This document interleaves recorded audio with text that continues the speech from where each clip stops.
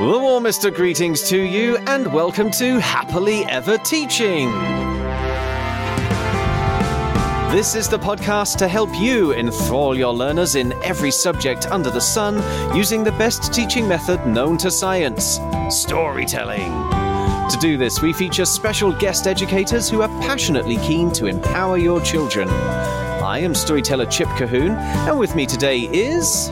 Hi, I'm Helen, and I have 12 years teaching experience across reception and Key Stage 1. Hi, I'm Toria, and I'm a Year 4 teacher at a school on the South Coast, and I'm the host of Tiny Voices Talks podcast and author of the soon-to-be-published Tiny Voices Talk book. And today we are exploring what science we can teach with a folktale from the southern United States of America. You can listen to the story by downloading our sister podcast, Fables and Fairy Tales, or search our website, epictales.co.uk, for The Tar Bunny. There you'll find a video of me telling the story that you can share with your children. And if you're an EPIC educator, as of 28th of October 2022, you'll also get the story as a paperback, gorgeously illustrated by artist Heather Zeta Rose, in time for you to use for Anti-Bullying Week 2022. Don't worry if you've missed that, though, as you can order the book from any bookshop, including Amazon, and EPIC educators can access the ebook and full audiobook through the Epic Tales app. Right now, though, let's continue our discussion with Helen and Toria and Brer Bunny. And, we're on Science Today. This is a story full of animals. Well, animals and food. Is there some science link there? Definitely. Both of you are nodding. Helen, do you want to start at ages 4 to 7? Definitely. Yes, there were some very, very good science links with the various animals, their various body parts being stuck, and Fox trying to eat Brer Bunny as well. So thought we could begin looking at animals and their features. Mm-hmm. There's a couple of parts in the story where this comes up. So at the start, Brer Bunny is very unkindly pointing out some of the different features that the animals have. And when we were talking about PSHE, we were talking about turning these features, instead of being unkind about them, turning them to almost unique superpowers. And I thought that would be a good opportunity to look at some adaptations that the different animals have and why they have them and how they actually are their superpowers. You can look at the animals that are mentioned in the story and then Fox and Bunny as well. To look at animal adaptations, you can maybe focus on Bunny when you've kind of briefly looked at the other ones and their features, their shell, their ears, and then look at Bunny and actually how he's well adapted to living as a prey animal, even though he may not think of himself as a prey animal.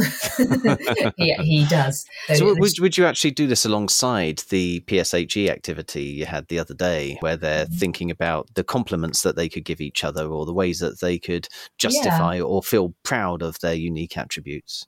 I would definitely link the two in. I definitely do them either the same day or the same week and refer to them, because I like to think of the amazing adaptations animals have as kind of their superpowers, as what makes them unique and help them to survive and thrive. Bunny's ears are going to be, I love Bunny ears. They're really useful. They're going to help him to hear Fox coming along. They're going to help him to hear anyone else stealing from his vegetable patch. Then you can do various activities. Once you've done a bit of learning about this, things I've done before is you can quite simply draw and label a bunny. To make it link to the story more, you could have the children actually drawing Brer Bunny, but ensuring that they include all the features that Brer Bunny needs.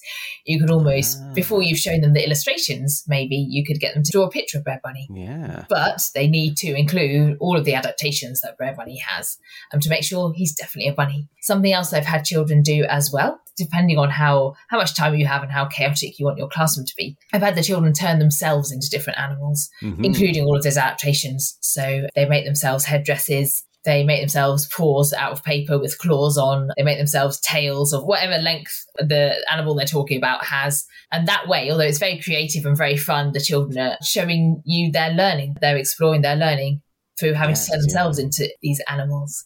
You can link to artwork and do a lovely big picture of some animals or do some sketches of animals. So lots of different ways to look at animal adaptations. And then when you come to putting this display on the wall, you can use tar as your glue so that you start to explore that aspect as well. Definitely. In fact, yes, that is another science activity I have. Oh. It's kind of more of an investigation, more of a hands-on explore, which early years were particularly fond of doing.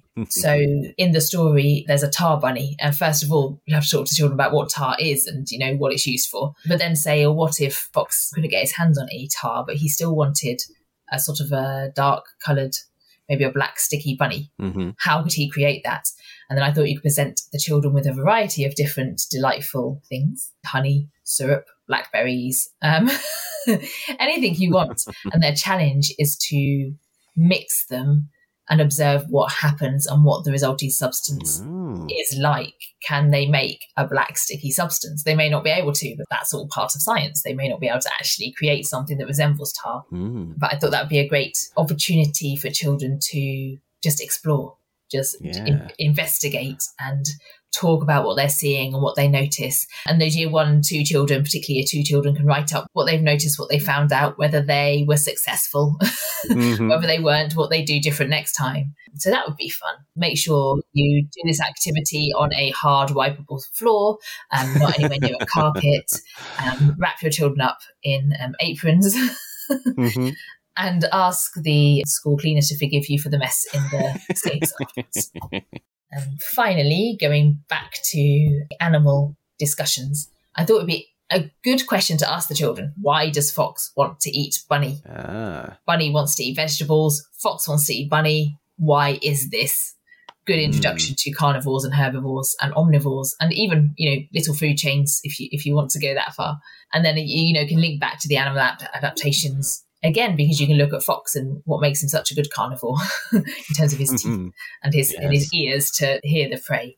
Yes, so I thought lots of opportunities for animal learning in this story. Fantastic. Thank you. And then how about for ages 7 to 11, Toria? Well, mine very much links on from what Helen was just saying about the food chains, because it's very much, this lends itself really well to food chains and looking at predators and prey. The simplistic approach of looking at a simple food chain, but then actually, if you link it back to bullying, are predators bullies? And are there any predators that are prey?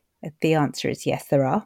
And actually looking at the many animals that are not just predators but prey, linking into that, are there any bullies that are bullied? This whole sort of thing about actually, it's again, not black and white, not simplistic. I found with my year 4 class that we did quite complex food chains because, you can really develop them on so that actually you're not just doing a very simplistic one, which is Fox eats bunny, bunny eats grass, but actually you're doing something that's much, much more complicated.